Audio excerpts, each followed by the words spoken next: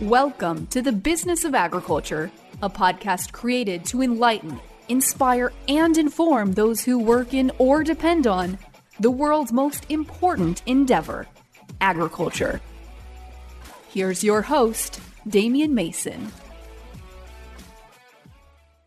Greetings, friends. Damian Mason joining you on The Business of Agriculture, brought to you by Harvest Profit. Harvest Profit is a software solution that you can use to make your agricultural enterprise more profitable. Manage your inputs, your outputs, all the dollars and the cents, the things that make a business. And your agricultural enterprise is indeed a business. Check out harvestprofit.com, the sponsor of The Business of Agriculture. Okay, got a great show for you today. We're not going to make it a long show. It's going to be a rather compressed show because I am giving you the seven items, the seven things that COVID revealed about agriculture. Okay, I'm talking about this whole crazy coronavirus response, the government reaction, the consumer reaction, the marketplace reaction, and what it has done to us, what it has meant for us in agriculture, because indeed it has had a pretty big impact, but it's also revealed stuff. In other words, what it has taught us and what it has shown us about our industry, that's what we're covering today. I also want to tell you a little later on the show about something big that I'm launching, which is why I have been a little delinquent. These episodes usually drop every Monday, and I was working on some other stuff, got a little waylaid, and that's why we're a few days late. Apologies, please don't shoot me. Okay, so something big I'm working on. It's called the Business of Agriculture Success Group. Remind me to get to that. Let's talk about the seven things that COVID and the reaction has revealed about the business of agriculture. First and foremost, the fear factor. You know, I talk about this in my book, Food Fear, which is all about the business of agriculture. I encourage you to pick it up if you haven't, but don't buy it just because I'm telling you to. I want you to hear me out about what COVID revealed about our consumer marketplace. Fear is the most primal and basic of all human instincts. It's what kept us from being eaten by saber-toothed tigers. But isn't it remarkable how it is used by those in power to control people or get the desired outcome that they obviously seek? Or it is used by media to get people to tune in. You see, base level human instinct. We're very visual, we're very emotional, and we're also prone to fear. What did COVID reveal to us about the business of agriculture? All right, if we have an E. coli outbreak and one person becomes sick in Colorado, oh my God, the media goes crazy that we're all going to die, and then the masses tune in. I don't know how. In the era of everyone has their own phone, you'd say, why do they care what CNN says? Well, because CNN also has apps and sends stuff. And Apple News, if you ever watch what the feed is on Apple News, it's hardly what you'd call definitely rational or unbiased news feed. It's not really news feed. It's agenda feed. Humans are emotional beings. They give in to fear. COVID revealed that humans are even more fear prone than we thought. Okay, we know that they freak out and throw away all their spinach when there's an E. coli outbreak in Colorado because of spinach. The person in Florida that just bought their spinach from a roadside stand decides all spinach has E. coli. It doesn't make any sense at all because it turns out it's traced to a particular farm or particular processing facility somewhere in Colorado. Doesn't matter. Humans go with fear. The likelihood of dying of a foodborne contaminant in the United States of America is in the 10,000ths of percent. Do you understand that? It's less than like 1/10,000th of 1%. More people die of lightning strikes. I mean, it's ungodly, the number of people that don't die. Again, I cover it in my book, but the point is, you're not going to talk a fear-prone, fearful individual into logically understanding anything because they are riddled with fear and emotion. What coronavirus has taught us and the reaction to that is how explosive, how primal, and how powerful fear is. You see, everyone got scared that they're going to die of a virus that so far has killed about 180,000 people, and that's actually fudged in numbers in a country of 333 million. Remember what we always do. We always go with the numerator, not the denominator. It's It's a very, very, very small fraction of a percent. But what we learned is that fear still controls the masses, and fear still drives behavior more than any other thing. There's an old thing in a literature, in a book that I read. It's called The 48 Laws of Power, that talks about the fact that most humans will do 10 times the effort to avoid pain than they will to seek pleasure. You see, generally, it's all about avoidance of fear. Point number one, what COVID revealed about ag is that we still are dealing with anybody that wants to create power can do so by inducing fear. So what am I talking about in ag? All of our adversaries, for instance. Look at the lawsuits. Have you been exposed to Roundup herbicide? You see, everybody that works against our industry uses fear as the motivator. Factory farms are killing you. Big ag is poisoning you. And even if you are trying to live healthy, they're putting odors and emittents into the air that are probably contaminating you and your family. It's all about fear. It's not based on fact. Number two thing, supply chain tightness, supply chain breakdowns. What did we discover with the COVID, and what did it reveal about agriculture? Well, clearly, once we had a couple of meat plants shut down, I shot a video about this. You might remember with my paper towel squeezing on it. When we lost a plant, when we lost a beef processor, a hog processing plant, what did we then see? We saw that our supply chain is so absolutely dialed in that when we have a breakdown, and it didn't break down, it just got squeezed, right? But what we learned is that this thing, one little tightness thing somewhere. It's the old thing like an Indy car. I love Indianapolis 500 racing. Those cars are so dialed in that if the fuel only comes in at 88% of what it should and through one injector, of course the engine is all messed up because it's used to being so dialed in, so in tune that 100% efficiency is what they're looking for in terms of the flow, etc. That's how we are in ag. We're like an Indy car. We are so amazingly good that our crimp had really big results on the end of that, right? When we saw the consumer all of a sudden doesn't have the pork chops that they thought they would because of the processing facility in Sioux Falls being shut down. Okay. What did we also learn? What did COVID reveal about the business of food and agriculture? Consumers' flight to comfort when there is tumult. Okay, humans generally get pretty large, right? They get a little out there. They get a little crazy when things are good. Like they're going to try new things, which they don't normally do. Most people don't do different very well. Most people don't do change very well. But when things are good, sure, they're out there flying high, trying new things, talking about the new kale pomegranate recipe. But when things got tight, what did they do? You went to the grocery store, and so did I, and I noticed that a lot of things that are processed food, Frosted Flakes, Pop-Tarts, ice cream, simple, comfortable pleasures, that's what people turned to. Turns out that their comfort level is very, very important to them, and they go to comfort food. So we learned that in times of tumult, when the consumer's under duress, comfort food matters. They went right to the stuff that they had with their mom and their grandma when they were kids, right? That's maybe not exactly the case, but we noticed that their flight to comfort was absolutely dead on from a consumer standpoint.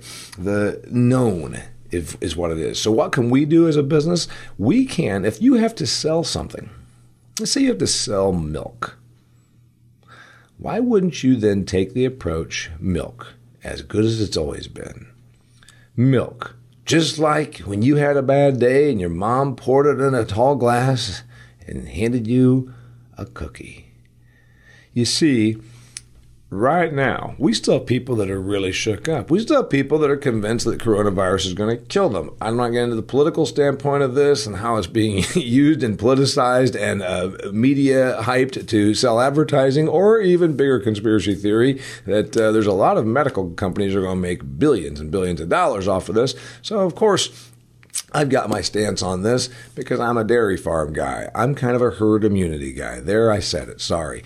But the point I'm going to make to you is, yes, I believe that herd immunity is the answer when it comes to viruses. I'm going to tell you that the issue on this for consumers and for the business of agriculture is quite simply that our consumers flight to comfort. We talked about fear. I spent a lot of time on fear because, again, I believe that's the biggest driving force. I believe that's the most base level human instinct, and it drives so much behavior. It's fear of failure. It's fear of the unknown. And in this case, it's the fear of a virus. And what we found out with food a long time ago, it's fear of, I don't want to die from the food. And they're not even going to do that in the United States of America. We have the safest food supply on earth in history, but it doesn't matter. So what I'm telling you about comfort is that comfort drives the consumer. And I believe we're going to be here for a while because it's going to be a while before this shook consumer, this shaken consumer is going to be ready to go and to try big new things. Remember, I'm always about value added, but I think we're going to be a while. I think we're going to be another year before the consumer really is ready to get out there and buy a lot of new food products. Really, there's a chance right now to be selling comfortable food. Campbell's soup flew off the camp, which brings me to my next point. Convictions and beliefs, let alone preferences. You know what? Everyone that tried to say that they were a vegetarian, I've always questioned those numbers. There's not 5 to 10% of the consumer base that's a vegan. It's about 0.5%. It's very hard to be a vegan. There's not 5 to 10% of the consumer base that reported 5 to 8% try and claim that they are vegetarians or they identify as a vegetarian. Of course, we all know that in the United States right now, you can identify as whatever the hell you want because, we don't judge anybody. We're not allowed to do that. We're not allowed to say that somebody is a male or a female, what bathroom you want to use, what race you are. It doesn't matter, whatever you want to identify as. So we got 5 to 8% of the population that claims they identify as a vegetarian. So if you went to the stores in the first month or two after this whole lockdown in mid-March, guess what? Those convictions and beliefs flew off the shelf as fast as normal food that people with their convictions and beliefs had never bought 1 month and 2 months and 3 months prior. I'm talking about meat. I'm talking about potatoes. I'm talking about non-vegan crap. I'm talking about real food. It turns out that when there was a little bit of duress, when there's a little bit of stress, when there's a little bit of I'm concerned, what'd they go with? Their convictions flew out the window. We saw this in 2008, 2009, with the economy slowing down, and by 2010 and 11, organic food that had been on an absolute ascent plateaued, then declined. Why? Because when folks get a little squeezed for money, their convictions or beliefs do not matter as much. Remember, you're always more willing to throw a bunch of money into the collection plate when things are good. You can buy your salvation. If things are bad, get a little more skimpy about what you're putting in the collection plate. Food is a religion. That's why I just made that reference. You can disagree with me on that, but in developed countries, affluent countries, well-off countries like the United States of America and Canada, food is a religious decision in many ways. They talk about what they eat, they get together, and they carry on about how they're better than other people because they only buy certain food that's better for the earth or better for the farmer or better for their kids or better for the bees or whatever it is. Those convictions and beliefs went out the window when there is a concern there might be a shortage. Which brings me to my next point, what coronavirus revealed about the business of agriculture. How resilient we are. How amazingly, awesomely resilient we are because there were really no shortages. Did stuff fly off the shelf? Yes. Toilet paper and cleaning and disinfectant and meat for a little while and other items. But man, did we show our productive capacity, which generally the consumer does not care about because generally the consumer is never without. But we demonstrated our productive capacity. And when we demonstrate our productive capacity, even when we had to hold back hogs and work around all sorts of supply chain issues and facilities being closed, the consumer did not go without. Oh, yeah, there was a little bit of squeakiness there for a while. Yes, food banks got hit. Yes, we had some. But in general, in our amazing North American agricultural food system, we showed our resilience. It didn't take us 2 years. We don't have people standing on the street looking for a cup of broth. No. we had a little tightening for a while. And we responded, as we always do, with our productive capacity, and we also showed that we are very resilient. Small processors hopped up and are now at booked up capacity. I can't get a butcher date down the road from me at my butcher for next year. We know that other processors came in for that. We know that production ramped up. We know that we figured things out. Our resilience, and that is a big strength. If I had to defend the business of agriculture, the first thing I would do is say, look at what we just went through. While there is so much tumult, while there is so much craziness going on, we kept you fed. Sixth thing that the coronavirus revealed about the business of agriculture and food, what we learned from it. Consumer ignorance is even greater than we once thought. You know, I never gave a lot of credence. I never gave a lot of credibility. I never gave a lot of credit to anybody on the anti-ag side, other than that I say they're good fighters, that they are really good at raising money and opposing what we do. But what they've also done is seeded such animosity toward us, capitalizing on ignorance. That's what the Humane Society of the United States does. PETA, Environmental Working Group, what they do is they know that the consumer base is extremely ag ignorant. They know that they have not ever produced 1 calorie of food. So they go to those people and they tell them a story. And it's a story that's predicated on fear and it's predicated on ignorance. And then they use that against us. Okay?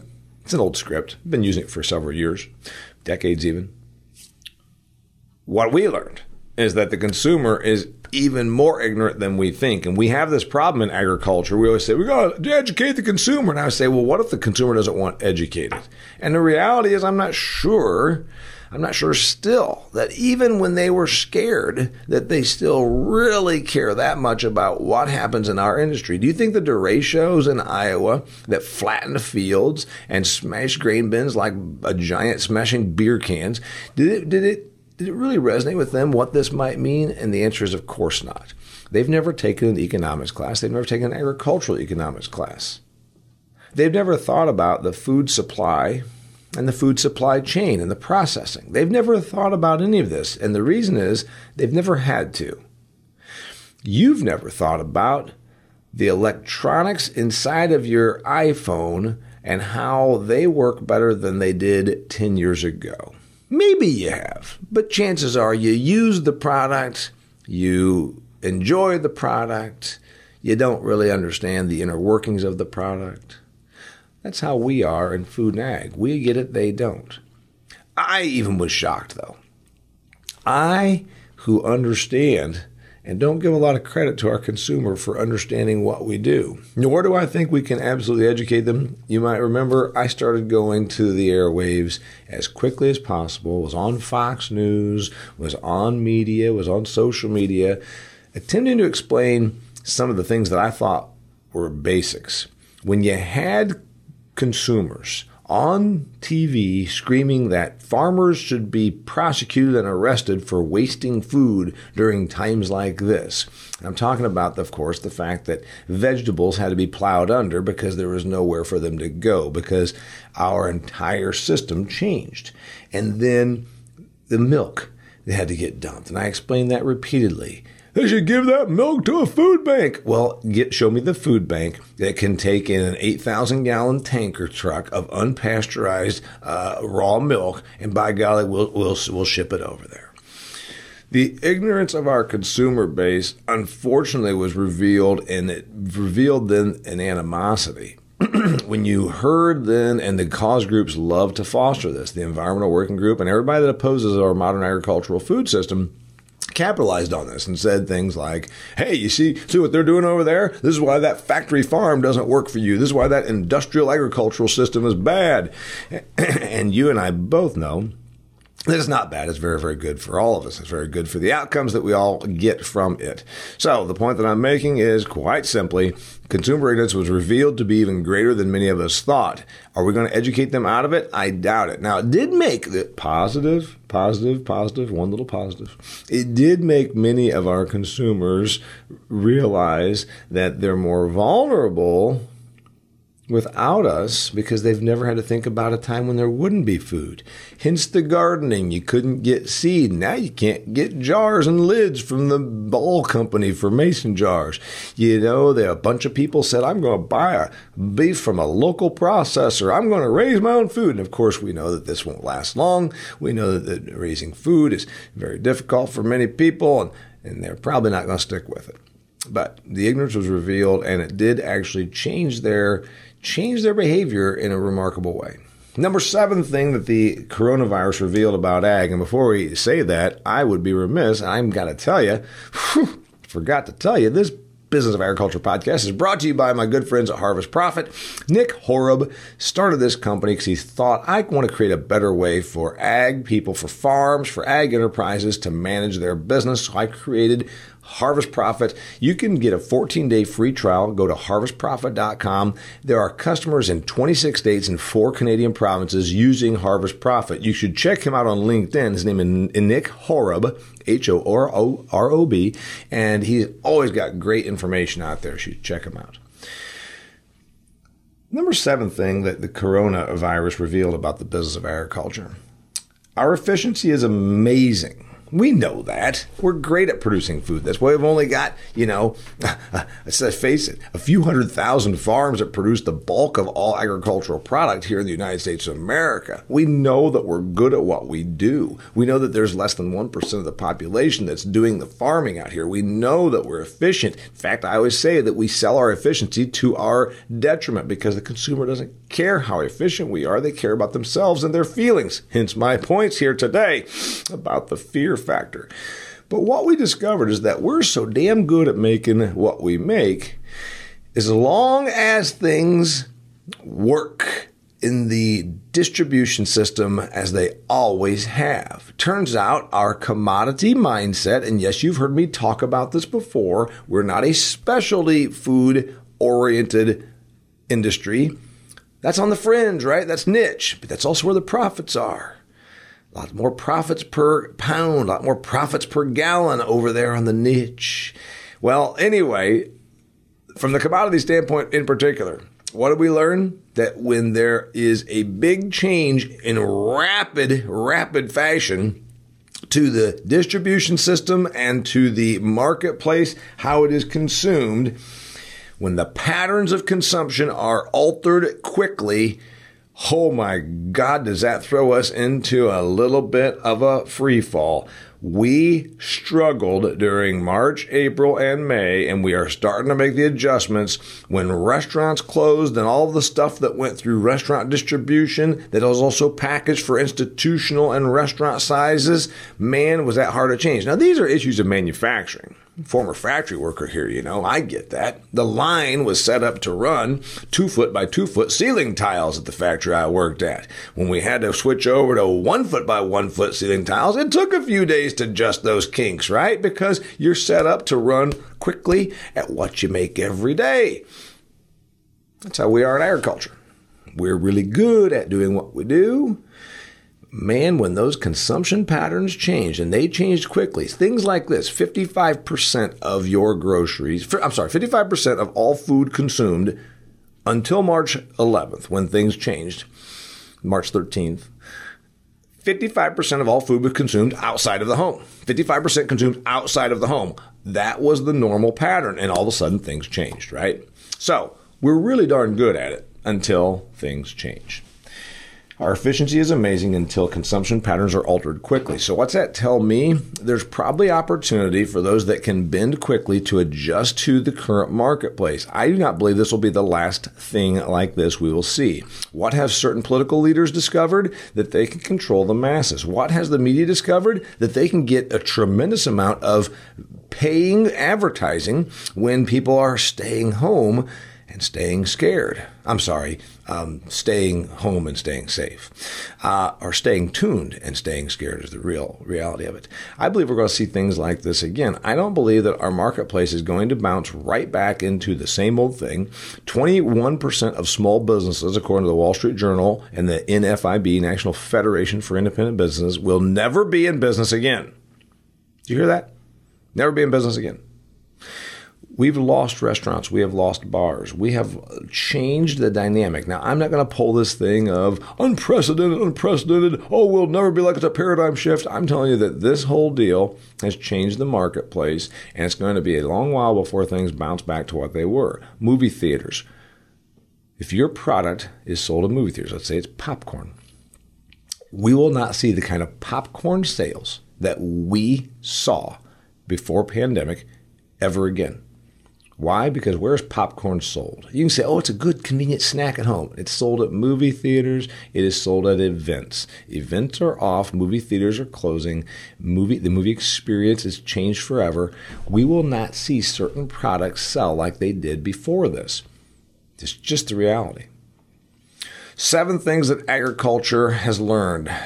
COVID has revealed about our industry. Number 1, the power of fear. That fear is the biggest driving force for humans, and it always has been, and it probably always will be. And those that want power and control over a consumer, over a marketplace, or over a sector, use fear. Use fear as a weapon. Use fear as a tool.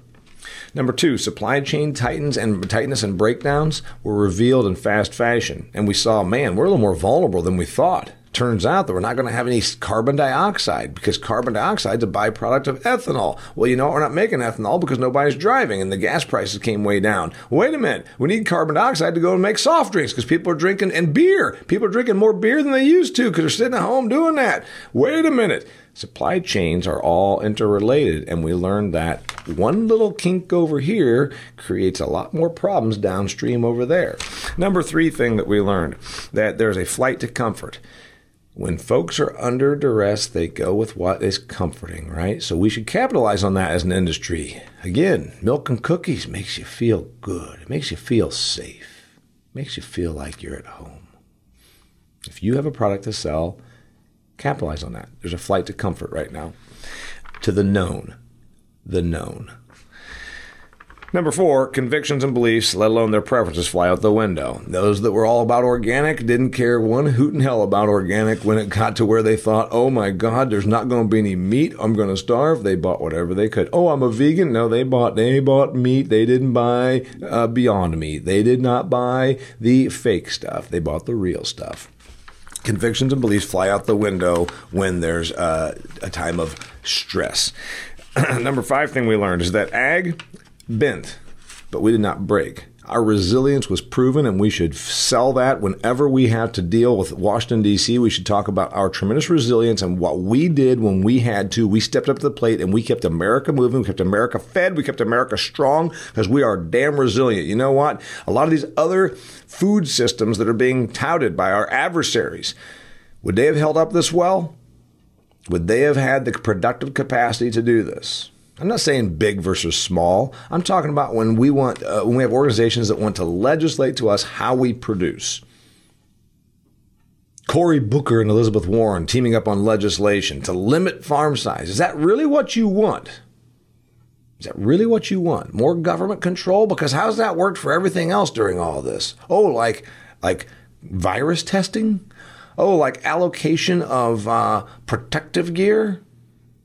That's how we go to market, and how we argue our benefit is that our resilience is proven because we do not have unnecessary regulation. Number 6 thing, consumer ignorance, even greater than we thought. When I saw consumers on TV demanding that dairy farmers in Wisconsin be arrested for dumping milk, I really, really was shocked, even myself. I knew that we had an ignorant consumer base. It shocked me because it's even more dire than I thought. Number 7. And that's why, by the way, how our adversaries use them against us. Number 7, our efficiency is amazing as long as our distribution and our marketplace are all the same. But you alter the consumption patterns, as were greatly done. Things like butter are no longer being eaten. Cheese didn't get eaten as much because you don't go to a Mexican restaurant and put a pound of cheese on. All of a sudden, you're not getting 5 pounds and 10-pound bags of cheese because, after all, they go to restaurants. We discovered that when a consumption pattern alters quickly, man, does it put us into a tizzy. And that is something that I think we must realize is not going to come back like that. Again, I talked about popcorn, movie theaters, certain consumption of certain items is probably forever altered. Make the adjustment. This episode was brought to you by the good people at Harvest Profit, a software solution for your agricultural enterprise. But before we go, I want to tell you about my new offering. My new offering for you is the Business of Agriculture Success Group.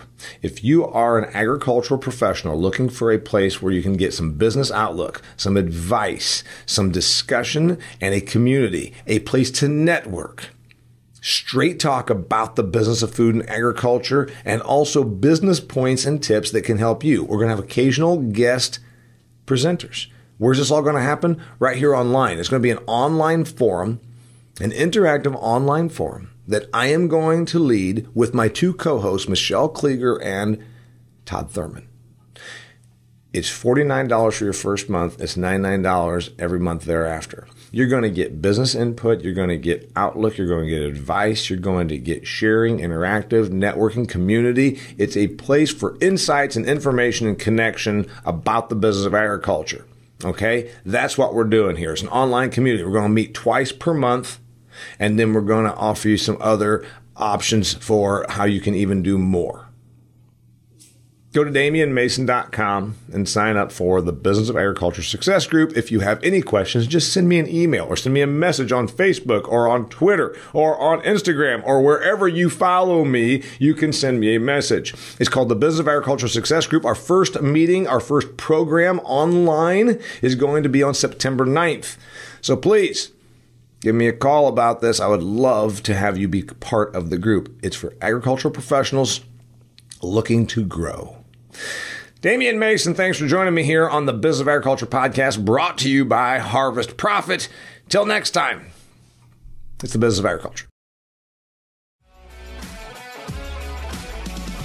If you've enjoyed this episode of the Business of Agriculture, please share it with your network. Be sure to connect with Damian on LinkedIn, like his Facebook fan page, and follow him on Instagram and Twitter. For speaking inquiries or to purchase Damian's books, Food Fear, or Do Business Better, go to DamianMason.com.